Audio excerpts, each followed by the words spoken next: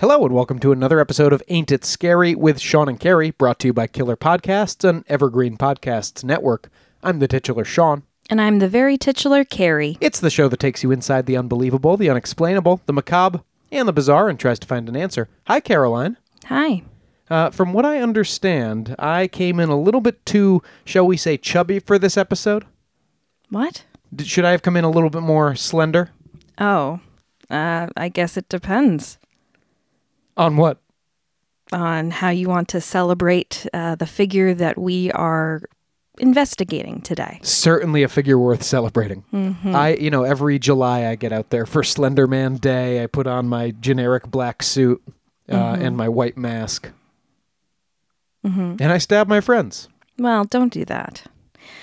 Yes, Slender Man, two words that most of our listeners have heard and recognize, at least those who are around millennial age or younger. I'm not going to put that on boomers to know. But Slender Man has become synonymous with the idea of a boogeyman, a creepy, tall, thin creature that stalks dreams and takes lives. He's almost become a cryptid of sorts, a frightening figure that we have to watch out for behind the corners and down the stairs in the dark. We've talked about this before, but I feel like the term cryptid is too broad because it doesn't delineate between like Bigfoot is like a species of things, right, that are out there, presumably. Presumably, yeah. But a Slender Man is just one weird entity. I guess it depends on what mythology you subscribe to, Sean. Like Satan or the boogeyman. So he's like not a similar thing to Bigfoot or and then like Nessie is just a one-off. Although maybe with the implication that there's more sea dragons out there. Mm-hmm. Anyway, it's just an interesting broad term. But there's not like a whole species. No one's saying there's a whole species of these besuited I'm skinny sure men. that some say that, but it's usually man singular. And he's become a very popular legend, but he wasn't always in the legend lexicon. In fact, he's not even from popular mythology at all, but rather something much stranger. Something Awful forums? Yes, an internet message board. So this week, we're going to be going into the bizarre history of the internet meme turned possible real-life menace, the Slender Man. And then next week, we'll cover a true crime case that brought this creepypasta horror into the real world with terrible consequences. I find the real-life menace portion fascinating. That's what I can't wait to get into. Mm-hmm. But first, let's talk internet culture in 2009. Oh, it was such a wonderful place to be. Well, I think it might be a frightening prospect to go back there, but let's take a little trip. I think I don't want to go out on a limb. The internet might be a lot more toxic now than it was then. I do agree, yes. As I recall, in 2009, it was a lot of Facebook, fail videos, cat memes, and AIM was still around, AOL Instant Messenger. Well, 3 of those things are still happening pretty strong. A big part of any young person's internet life at this time was, for most anyway, surfing around article, aggregator, and message board sites like Cracked, Dig, Reddit, and of course, Something Awful. At this time, I wasn't a Something Awful reader or participant, I guess. I was really hanging around Cracked and the heyday of the AV Club at this point. I don't think there were a lot of... I don't want to paint with too broad a brush, but I think it was a pretty male forum over there. Yes. That's Something Awful. Yes. But once I got onto Tumblr around 2011, I learned all about Slender Man, thanks to my running a fairly popular spooky-themed blog at the time. Give yourself a plug. Give old Carrie a plug. No, you'll have to find that yourself.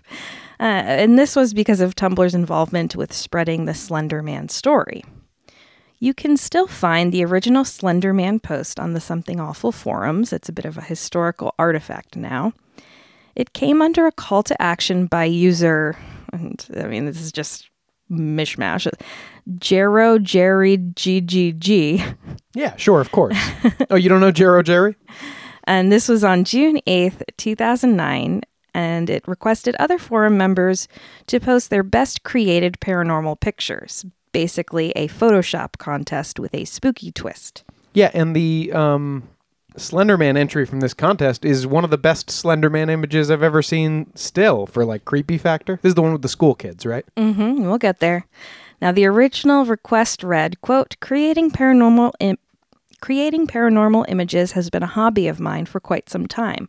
Occasionally, I stumble upon odd websites showcasing strange photos, and I always wondered if it were possible to get one of my own chops. I think that was like a Photoshop term, in a book, documentary, or website just by casually leaking it onto the web. Sure, one of my chops. He chopped up the photo. Yeah.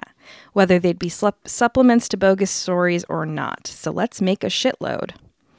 There were tons of replies to this original post, including photoshopped pictures with people adding ghosts, orbs, and flying saucers to existing images. It was all a lot of fun. Orb is easy mode, though. I mean, you know. And a few pages into this message board post, a user named Victor Surge got in on the action. Oh, is he a lieutenant? Because I might have fought him in Pokemon. I don't know where he got the name, but he posted 2 photos, which are no longer hosted on the original forum, but you can find them elsewhere. The first is a black and white photo of a group of young teenish looking people walking toward the camera with a strange faceless figure just barely visible behind them. Yeah, and it's like clearly taller than a person should be. Mm-hmm. Below the photo in Victor's post was this quote, "We didn't want to go. We didn't want to kill them, but its persistent silence and outstretched arms horrified and comforted us at the same time. 1983, photographer unknown, presumed dead." The second photo is a black and white of a little girl on the ladder steps to the top of a tall slide, and she's smiling at the camera. And there are a few other kids playing around her in what appears to be a park or playground. In the shadow of a tree in the far background, a strange, tall, faceless figure with odd, tentacle-looking limbs stands, eerily, with a few children standing near him. The photo bears a seal at the top right reading, City of Sterling Library's Local Studies Collection. Accompanying the photo was this backstory. One of 2 recovered photographs from the Sterling City Library blaze, notable for being taken the day which 14 children vanished and for what is referred to as the Slender Man. Deformities cited as film defects by officials. Fire at library occurred 1 week later. Actual photograph confiscated as evidence. 1986, photographer Mary Thomas, missing since June 13th, 1986. These 2 web forum posts. It was just one post with the 2 pictures, yeah. These 2 pictures, this post is art. Yeah. Full stop. I think it's so good. It's so scary. It implies such a fully realized story. It's very reminiscent of It to me, like the missing children angle and all of that. Yeah, I mean, you don't need more than those short little sentences there. It really kind of encapsulates the whole vibe of the story. Sort of a baby shoes for sale worn once yes. scenario. There were a few more posts after that by other participating users, but eventually people started reacting to Surge's post specifically with responses like, "Oh, gently caress you." And I think the site replaced swears with other words. So I think it's "Oh, fuck you." When I saw the guy in the background, I lost it. This is going to give me nightmares. And another reaction was, "As an amateur paranormal investigator, you'd be surprised how much the Slender Man appeared in pictures in times of disaster during that historical period." Oh, and so this is someone who's just riffing? Yes. That's hilarious. Another response, "You're an amazing and terrible bastard, sir. Well played. Now to look over my shoulder every couple seconds for the rest of my day." Surge eventually responded, "Maybe I'll do some more research. I've heard there may be a couple more legit Slender Man photographs out there. I'll post them if I find them." So this goes along with the general vibe of many of the participants who knew the photos were fakes, but played along as if they were real.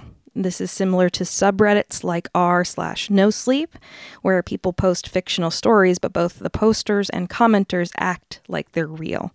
It's kind of an additional role play element. Yeah, it's like an ARG. Yes.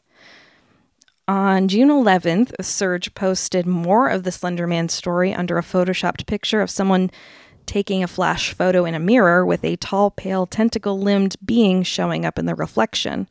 The post read, 5/24/95, the date. 1994, Wilkes Estate.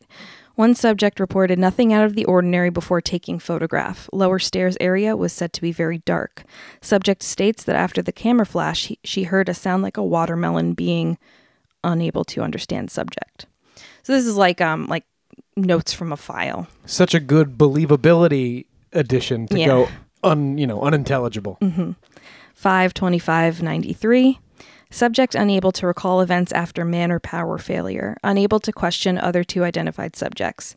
Camera and film acquired from Gloria Creedy, current resident of Woodview Mental Hospital and Psychological Rehabilitation Clinic. Film mostly uncontaminated despite massive blood and human tissue present on camera. No positive ID on anomalous tall and slender subject. Facial blur caused by possible contamination. Now, he's too on the nose. We get into territory where if you explain it too much, you know what I mean? I liked just the implication. But this is good writing. Why aren't these guys being hired to direct Hollywood screenplays? Why did we watch Evil Bong versus the Ginger Dead Man the other day? Where's these guys' indie budget? Well, we watched that because it looked bad. But that wasn't the end of the post. We have 6/7/93. Early digital analysis indicates tall subject may have no eyes. Anomalies previously thought to be film errors and flash artifacts now thought to be appendages.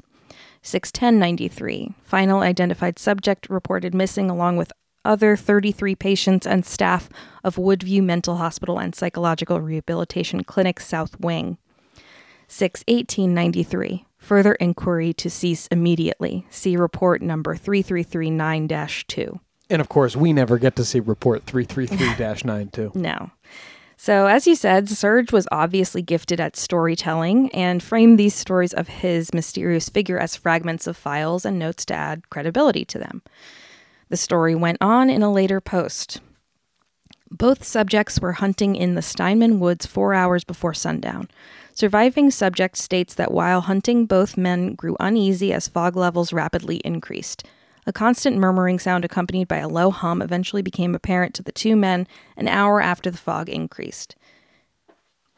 An object falling out of a tree struck one of the men in the left shoulder, causing him to discharge his weapon. Object said to be the body of a man of unknown age. It was very precisely dissected, with major internal organs still contained within the ribcage in what looked to be clear bags. Surviving subject placed organ bag within backpack. Attack followed several minutes later after a low children's laugh like a giggle. Surviving subject ran until he reached his vehicle. Subject then drove to assumed safety. Backpack destroyed. Surviving subject is classified as a B7 witness. B7 witness to be placed in quarantined blind box until resolution. Again, I think if you give us too much information, I think it's starting to become diminishing returns. But what is the thing about the corpse full of organ bags? Well, that's like another fun little thing. Like, what does that mean? It reminds me of... Like, had it been stitched back up with the organ bags, and like it was cut open, the organs taken out, bagged up, and then put back? Yeah.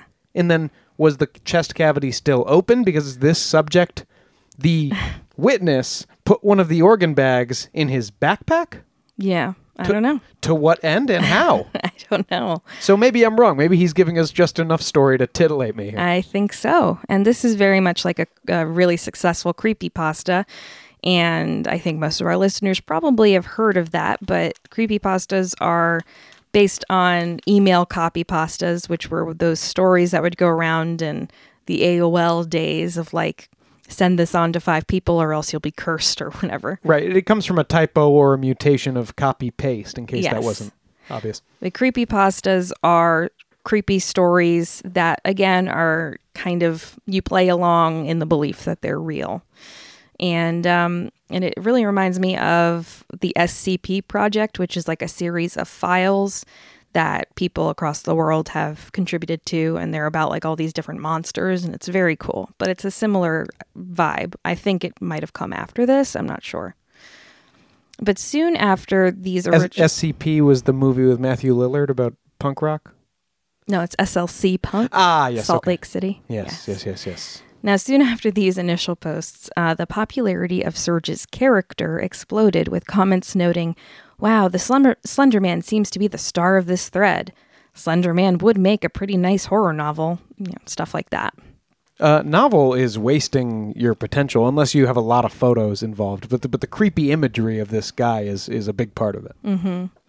Serge eventually described some of his process in inventing the character, saying, "What essentially inspired me was stuff like the Rake, since that pretty much terrified me. Having an unearthly creature such as a skinwalker or something stalking you has always been much scarier than ghosts, in my opinion." Now, obviously, you've seen The Rake, right? Well, he's referencing here the creepypasta story The Rake, which, according to the Creepypasta Wiki, originated on 4chan's /b/ board in late 2005. A thread was started by an anonymous user who stated, "Hey, /b/, let's make a new monster." And it's a very similar beginning, and naturally there were many ideas, but one stood out. And another user created a new thread based on this idea. The thread started with this post. "All right, this is for the people who like the 3 eyes, no apparent mouth, pale skin one. Here's what we've got so far. Humanoid, about 6 feet tall when standing, but usually crouches and walks on all fours. It has very pale skin. The face is blank, as in no nose, no mouth. However, it has 3 solid green eyes, one in the middle of its forehead and the other 2 on either side of its head, usually towards the back. Usually seen in front yards in suburban areas, just watches the observer, but will stand up and attack if approached. When it attacks, a mouth opens up as if a hinged skull that opens at the chin, reveals many tiny but dull teeth." And there's a video that I enjoy on YouTube called The Rake Convincing Footage, ? Which is where I first heard of The Rake. Mm-hmm. And these things spread like that, right? It's basically the same origin as Slender Man. You have a forum contest being the starting point, and then it kind of leaks into the rest of the internet. But it has like a long witchy nose. Ah! But that could just be a skinny guy sitting in the woods, nude. Serge, who would eventually be revealed to be named Eric Knudsen, would later share that other inspirations included Stephen King's The Mist, reports of shadow people and the Mothman, the Mad Gasser of Mattoon, which you may remember from our Hysterias episode. Yes. The Tall Man from Phantasm, the work of H.P. Lovecraft, and survival horror video games like Silent Hill and Resident Evil. The Tall Man from Phantoms, Ben Affleck? Phantasm. Ah, that makes more sense. Speaking with Vanity Fair, Knudsen stated that he wanted to formulate something whose motivations can barely be comprehended and which caused unease and terror in a general population. Those on the original Something Awful thread seized on Slender Man and started creating their own images and stories, including the character, and posting them back into the same thread. A user named Treepunk as Hell followed up with this tale. What do you think tree punk is? You're spiking your hair up with acorns and twigs, and you're Maple wearing syrup. leaves. I don't know. Maybe just like a really, like green activist punk. Yeah, safety pins all over your green tunic. So they posted this story. I've been following the signs for quite some time. There are woodcuts dated back to the 16th century in Germany featuring a tall, disfigured man with only white spheres where his eyes should be. They called him Der Grobman, the Tall Man. He was a fairy who lived in the Black Forest. Bad children who crept into the woods at night would be chased by the Slender Man, and he wouldn't leave them alone until he caught them, or the child told the parents what he or she had done. Even then, there is this chilling account from an old journal dating around 1702. Translated from German, some words may be inaccurate. My child, my Lars, he is gone, taken from his bed. The only thing that we found was a scrap of black clothing. It feels like cotton, but is softer, thicker. Lars came into my bedroom yesterday, screaming at the top of his lungs that the angel is outside. I asked him what he was talking about, and he told me some nonsense fairy story about Der Grobman. He says he went into the groves by our village and found one of my cows dead, hanging from a tree. I thought nothing of it at first, but now he is gone. We must find Lars, and my family must leave before we are killed. I am sorry, my son. I should have listened. May God forgive me. The tall man, jeez. Yeah. And it turns out it was just Tony Kukoc. And then the post ends, there's more evidence of the Slender Man, but this is one of the oldest translatable accounts. Anyone else in the thread found anything like this? And people posted pictures that seemed to include the Slender Man as like a woodcut, like, from olden days. I've seen those too. Those are amazing. Yeah. So again, we have the continuation of the role play element of pretending the character is real, while those in the thread obviously know that he was just created on the forum itself. Others responded with full knowledge that the creation was fictional, commenting things like, I love this type of thing. Something just feels satisfying about causing mass hysteria. I think we could roll with the Slender Man thing. Maybe if we make enough images, and maybe if some talents can make fake videos, it could grow to ARG proportions, minus the advertising. The original post went on with 40 more pages of responses, only ending around February of 2010, with more references to Slender Man being made even on the very last page. So in that whole several year period, it just stayed at the front of... It was like a year. No, 8 months. Okay, so in that whole 8-month period, it stayed right at the top of something awful and people just kept posting. Yeah. Knudsen later said, I was just impressed that the people on the thread itself thought it was cool and interesting and never really expected it to go out of the thread. But out of the thread, it went. Soon after the Slender Man's first appearance on Something Awful, the story spread to other parts of internet culture. He was mentioned on the /x/paranormal 4chan board on June 24th, 2009, or possibly prior, and included hand-drawn illustrations and fan art with this mention. Well, that's okay, because if there's anything we can count on 4chan, it's not to take things too far. Other sites began posting about the creature as well, including Fangoria, TV Tropes, DeviantArt, and Mythical Creatures Guide. As evolutionary biologist Richard Dawkins stated, people are captivated by Slender Man and wish to pass on images or to modify images of him. And one of the biggest ways the story began to spread was on YouTube, specifically with the videos of user Marble Hornets. On June 20th, 2009, so this is very soon after the first post, Marble Hornets began posting videos called entries, which claimed to be videos retrieved by someone named Jay, containing footage of a friend that had since disappeared. Yeah, I got into Marble Hornets in like 2012. It's so good. Yeah. The friend, Alex, had been working on a student film called Marble Hornets when, after 3 months of production, he abruptly ended the project, left the raw footage with Jay, and transferred schools, cutting all contact. This web series is the story of Jay watching the footage and trying to figure out what happened to his friend, slowly realizing that a humanoid figure keeps popping up in the background, apparently stalking Alex. Yeah, but if you present it as a web series, it's not interesting.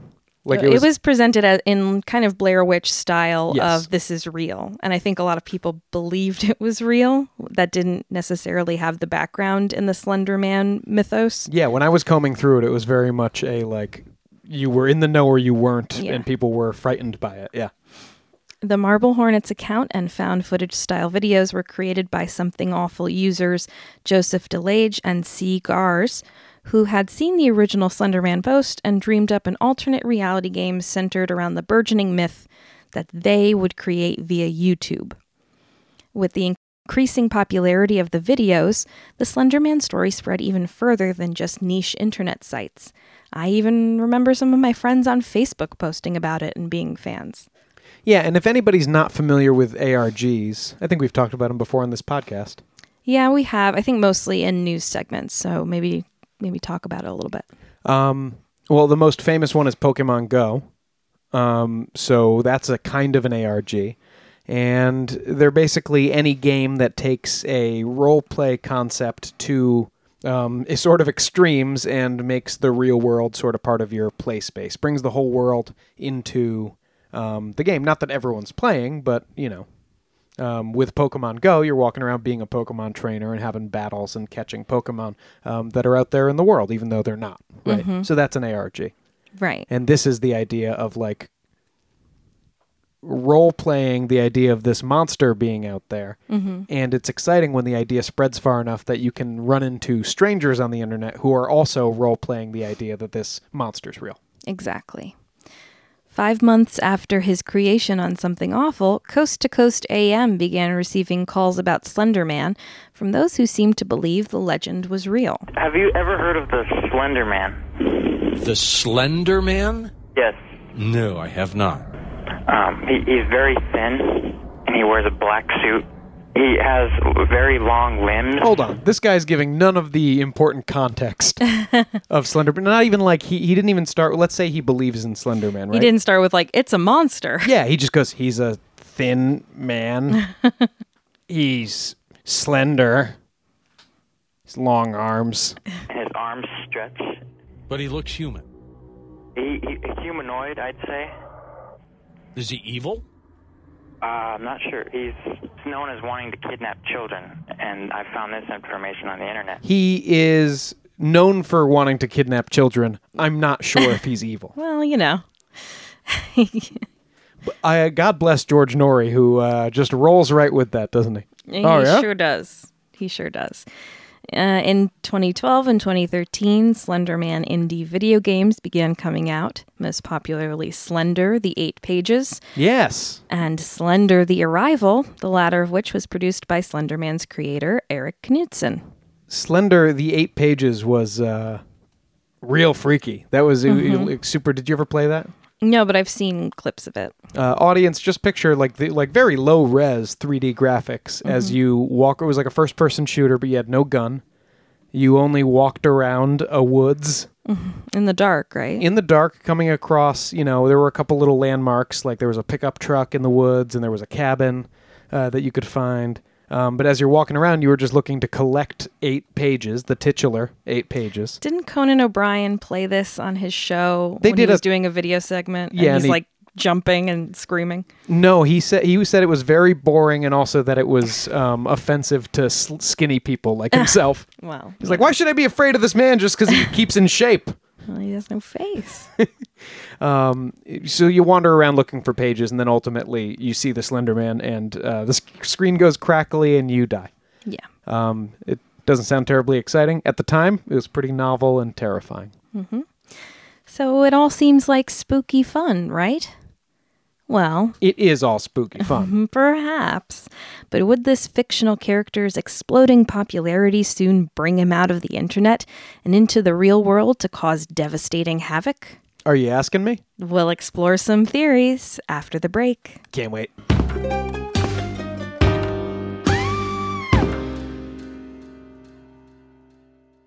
I'm Richard Serrett. Join me on Strange Planet for in-depth conversations with the world's top paranormal investigators, alien abductees, Bigfoot trackers, monster hunters, time travelers, alternative archaeologists, remote viewers, and more. As I was on the way to Area 51, I was stopping on the side of the road and just taking measurements. And I found this one spot where time slowed down by a fraction of a second. It's not supposed to do that. From the 2 big categories, animal mutilations and human abductions, you have to conclude that genetic material is being harvested. Well, I reached for a rifle, and I turned and looked, and it was already moving away, and it was descending the bluff. There's no way any human could have went down it. It was probably a 75-degree angle straight down, almost. On Richard Serrett's Strange Planet, we're redefining reality. Listen now wherever you get your podcasts. Do not go any further. Turn around. Go home.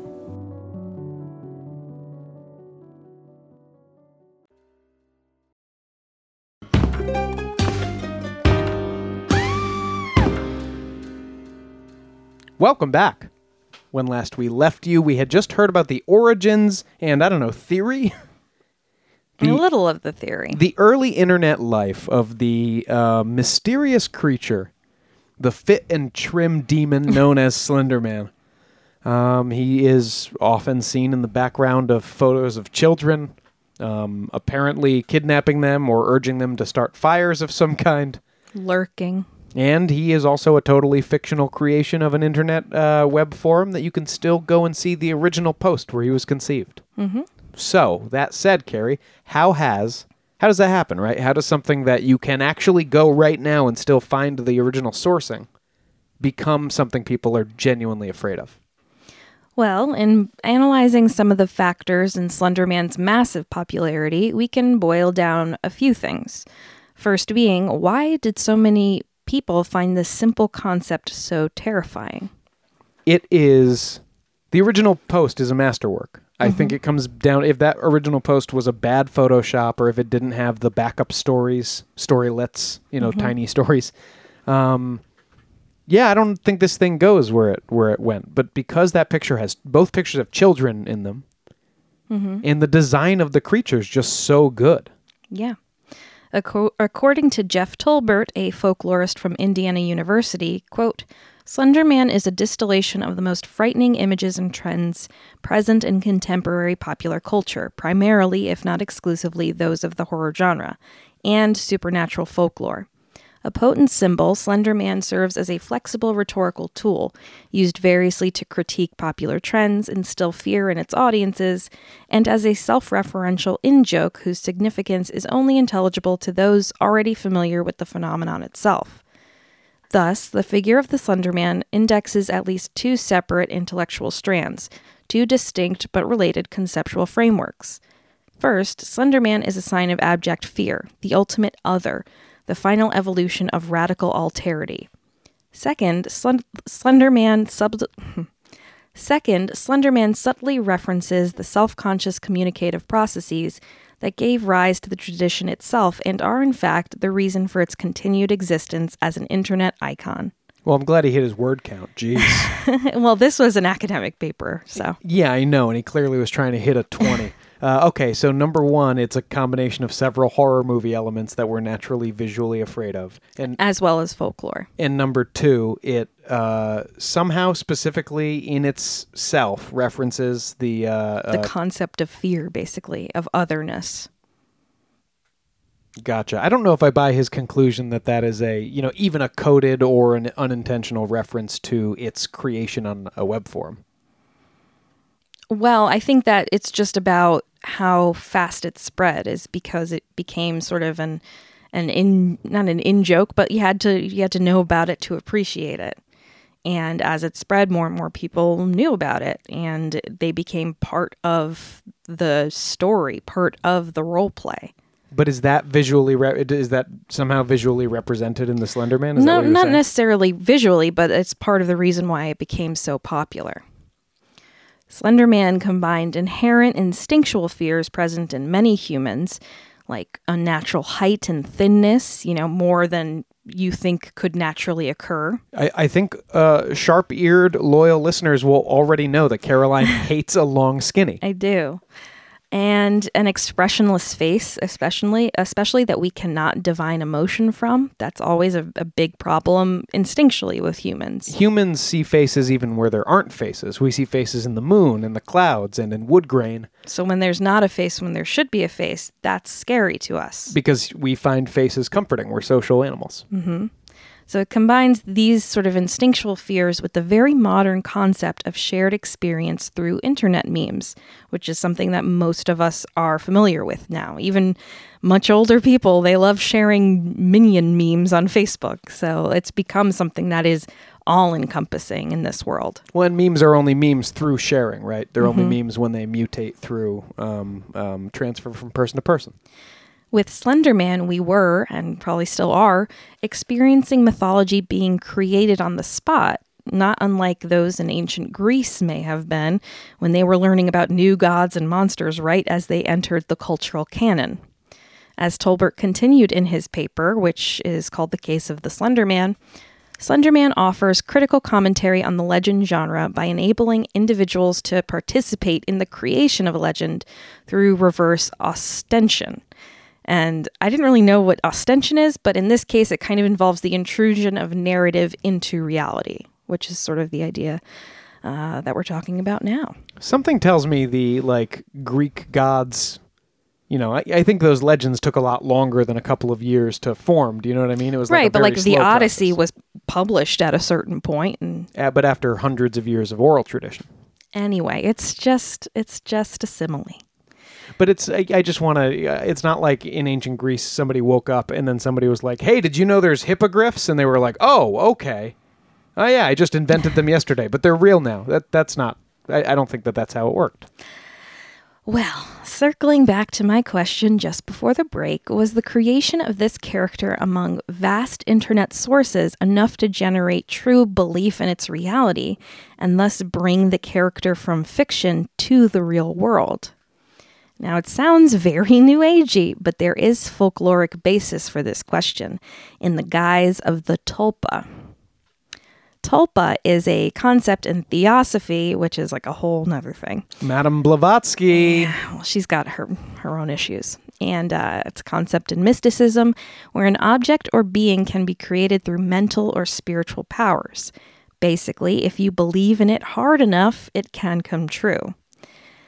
There is a bit of contemporary basis in this. If you think of concepts like The Secret, where you are told to envision an outcome or event and putting that energy out into the universe, so to speak. Isn't that what kind of left-hand path magic is, too? Kind of, yeah. And the idea of envisioning it as hard as you can will lend spiritual energy to that outcome becoming true. It's like making a vision board on Pinterest, you know?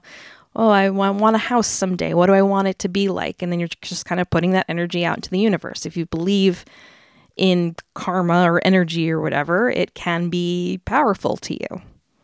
I can see why it's an attractive concept. Right. Is it real?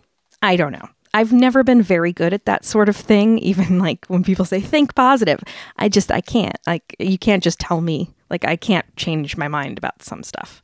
I think if you organize your thoughts in a positive way, if you can manage to organize your thoughts in a positive way and go like, I'm going to achieve this thing, I think it will help your actions to organize in a way that achieves the thing. Right. Energy does affect energy, to be sure, but who's to say if envisioning getting rich or meeting a mate makes it more likely to happen? Like you said, Sean, perhaps it's kind of a placebo effect sort of thing, where if you're putting the energy toward envisioning it, you're more likely doing other things in your life to help make them happen too. And that's the secret. But anyway, tulpas. So most popularly, they're depicted as a type of willed imaginary friend, which practitioners called tulpamancers consider to be sentient and relatively independent. I'm going to guess, this is out on a limb here, tulpamancer is a modern term. Most of this is fairly modern. So some of the first discussion of tulpas comes from theosophist Annie Besant's 1901 book Thought Forms, where she categorizes tulpas into 3 classes. Forms in the shape of the person who creates them, forms that resemble objects or people and may become ensouled by nature spirits or by the dead, and forms that represent inherent qualities from the astral or mental planes, such as emotions. Okay, so in order to believe in her concept of a conscious tulpa, maybe an object tulpa or whatever, something that resembles a... But for a tulpa to have a will of its own, it has to have a wood nymph enter it as a soul? Well, that's one of the options. Most recently, it was a very popular thing for presumably lonely people in the My Little Pony fandom to create tulpas of their favorite pony friends. It's basically imaginary friends, but you really believe they're there. I find it hard to believe that anybody involved in the My Little Pony franchise is lonely.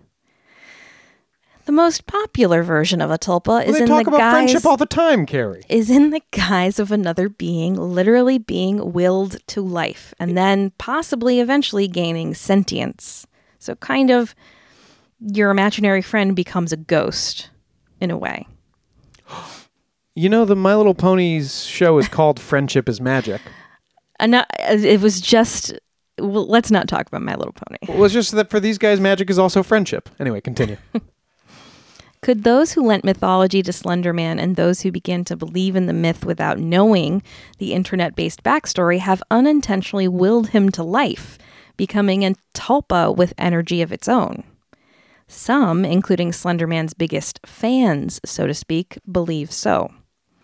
According to the Slender Man Wiki, which is a thing, Slender Nation, one of the most expansive internet communities based on the character, popularly believes in what they call the tulpa effect, which is what we've been discussing, basically. It's belief that the Slender Man has been created as a tulpa with serious real-life repercussions. Just like my pony girlfriend.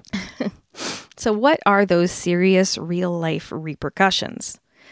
It seems that the concept of Slender Man has resonated particularly deeply among teenagers who often frequent sites like creepypasta and forums and historically have always enjoyed sharing spooky stories and urban legends for decades and decades.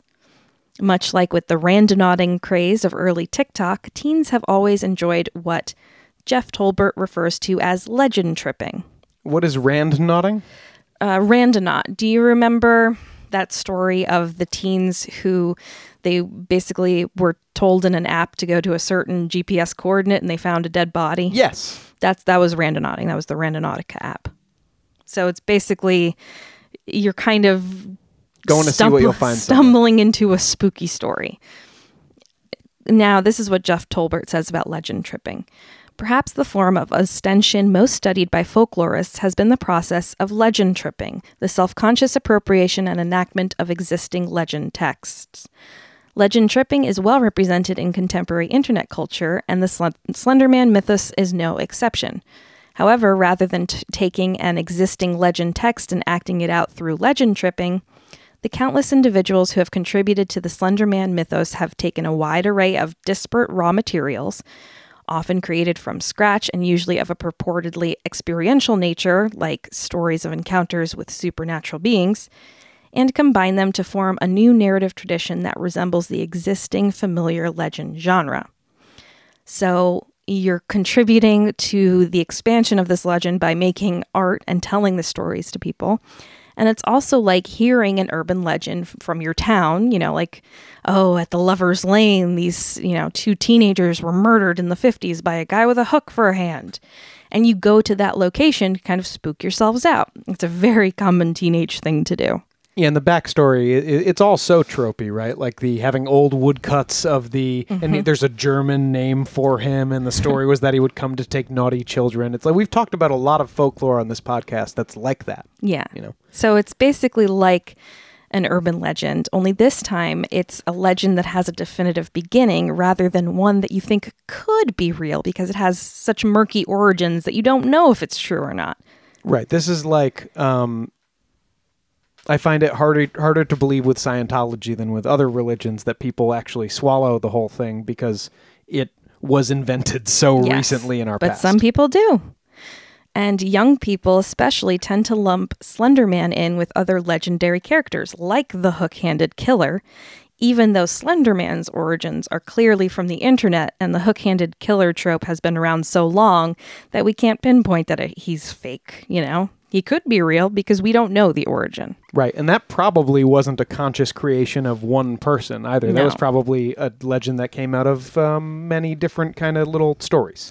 And there are variations of this, and if you want to learn more about that, definitely watch the documentary Killer Legends, which sort of goes into the background of a lot of these, and listen to our episode, The Real Candyman, because we talk about how a real murder informed the legend of the poisoned or razor blade apples and Halloween treats. Right, even though that's never happened. Right. So they do come from somewhere, but some of these things have been around for so long that it's hard to find that place.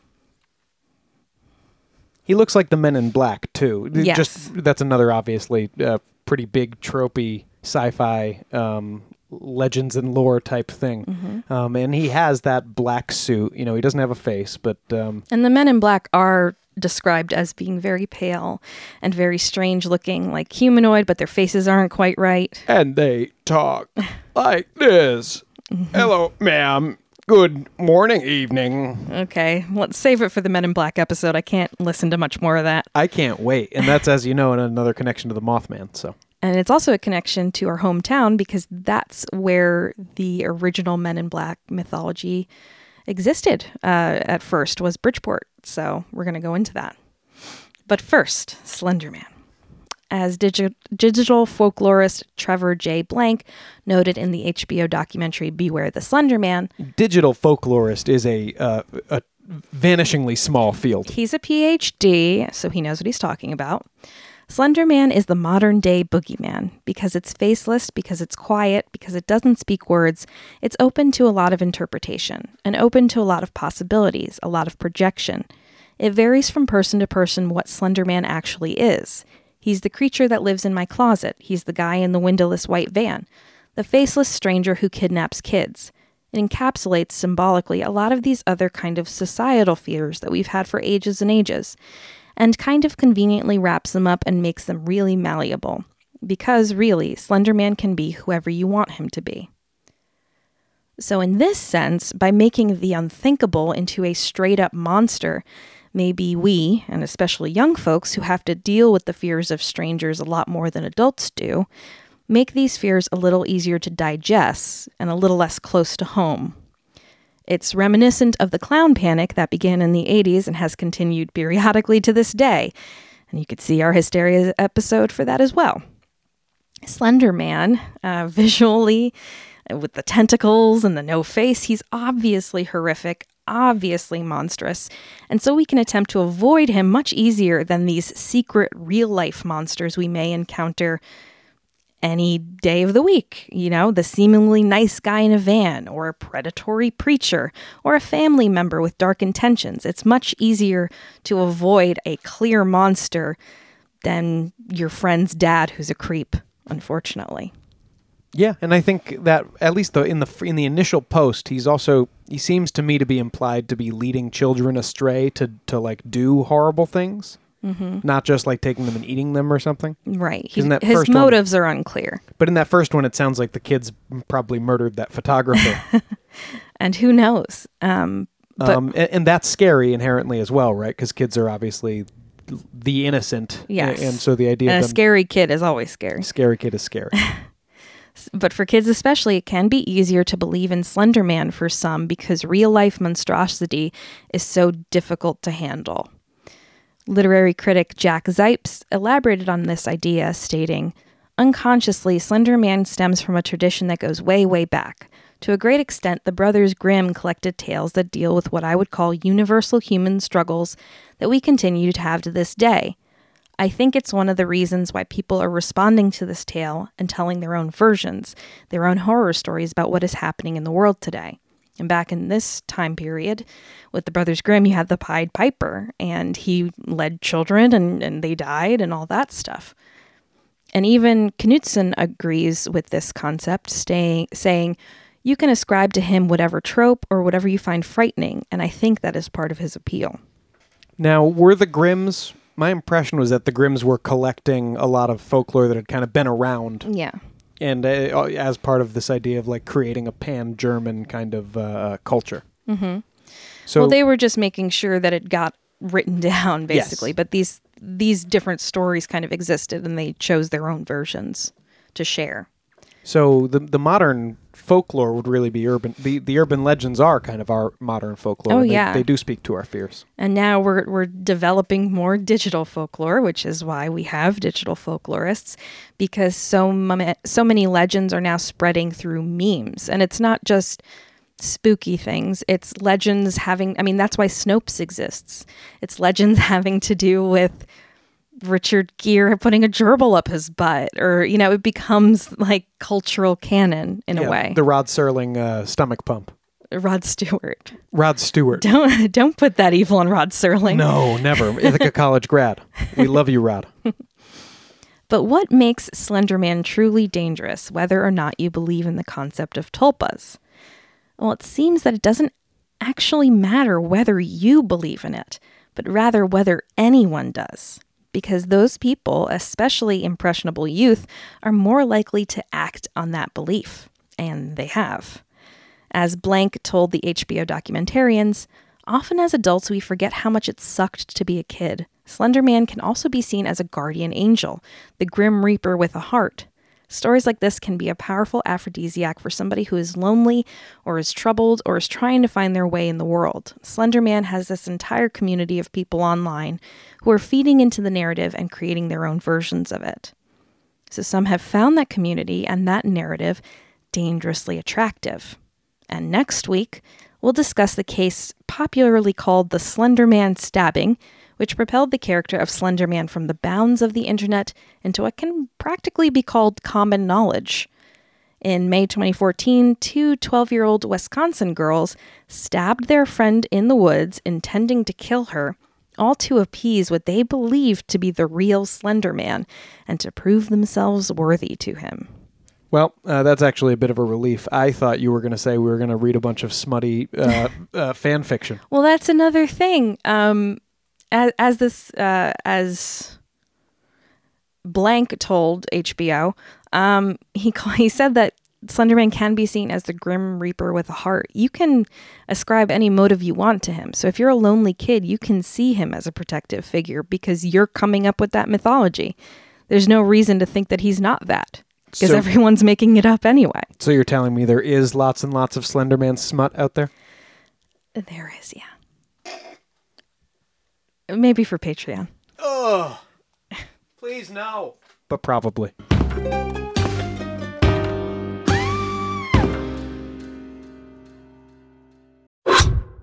So when the scammer uses the hypnotic method of building rapport, then they create dysfunctional, delusional reality. That's how a scam begins, convincing the mark that it makes perfect sense to hand over their money to a con artist. The Scams and Cons podcast tells you how scams are run. You'll hear how people are convinced to buy fake art, buy machines that print money, or steal your house. I get a phone call from my wife, and she let me know that they had decided to move all our stuff out. I could no longer do anything about it except go through an eviction. And you'll hear it from the experts, people who run the cons. So we go to your bank, you go in and get $6,000 cash, give us each $3,000, we give you this. You go home, and what you find out is cut up newspaper. It's fun to know how the trick is done, and that's what Scams and Cons is all about. Listen at scamsandcons.com or wherever fine podcasts are found.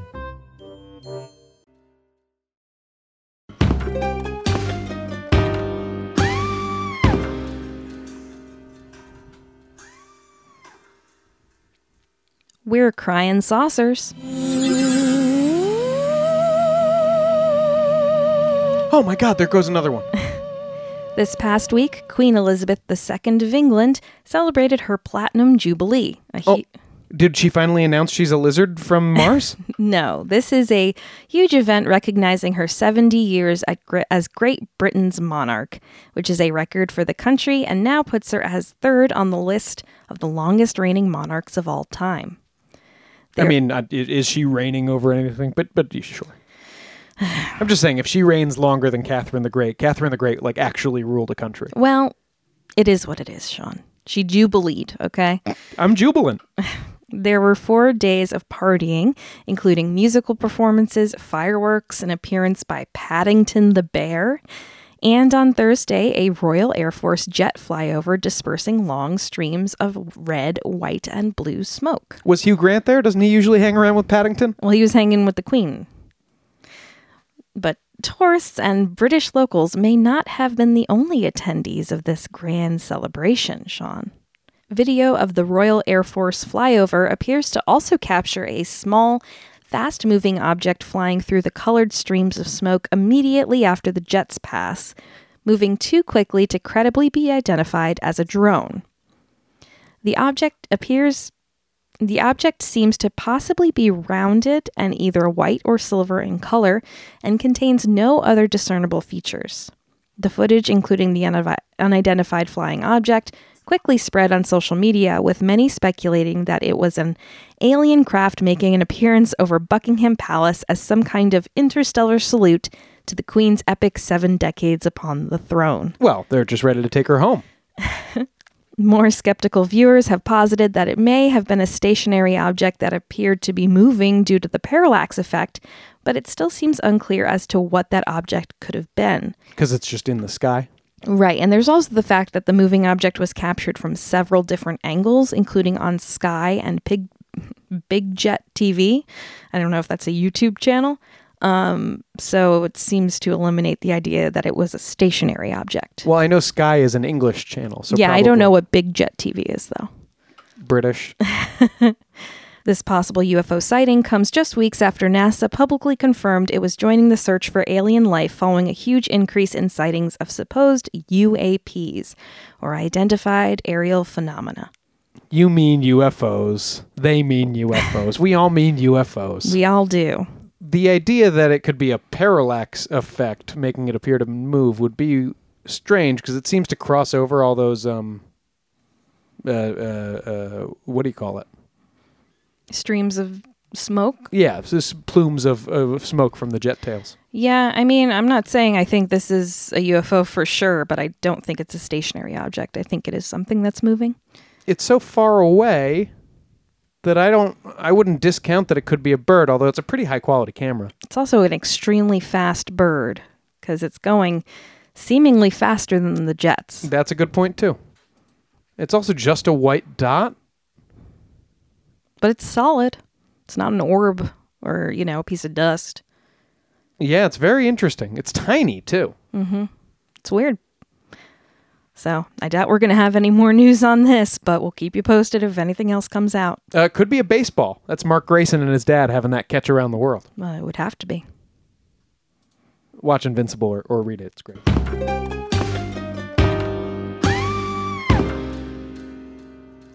That's it for this episode of Ain't It Scary with Sean and Carrie. Like us on Facebook and follow us on Twitter and Instagram at Ain't It Scary, and check out our website at ain'titscary.com. You can support the show by supporting our sponsors and becoming a patron at www.patreon.com/ain'titscary. And please subscribe to the show and throw us a 5-star review on Apple Podcasts and also now on Spotify. We'll be forever grateful. We certainly will, and special thanks to those already joining us over on Patreon. Our top-tier patrons are Nate Curtis, Sean O'Donnell. Oh, I'm sorry, I forgot my promise from last week. Nate Curtis, Sean O'Donnell, Jared Chamberlain, Maria Ferrante, Robin McCabe, Comfy Mike, Alex Nakutis, Ryan Regan, and Christy Atchison. Jesus. I love you all very much. See you next Thursday. Show created by Sean and Carrie McCabe, music by Kyle Ryan. You can find Kyle at his YouTube channel, Music is a Verb. Ain't It Scary has been brought to you by Killer Podcasts and is a production of Longboy Media. 24 hours ago, I found out the person that I'd been dating and seeing for the last 6 months is a con man. That is my sister Emma. Andrew Tonks's lies had been so convincing, she'd invested $300,000 with him. However, the tables were about to turn on Andrew. What he didn't know was that Emma had discovered his real identity. But to get any chance of justice, Emma had to act like it was business as usual.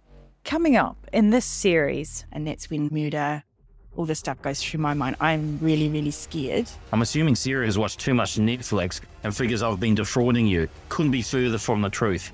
That's what this was, a real-life story that seems so unbelievable, but it was actually true.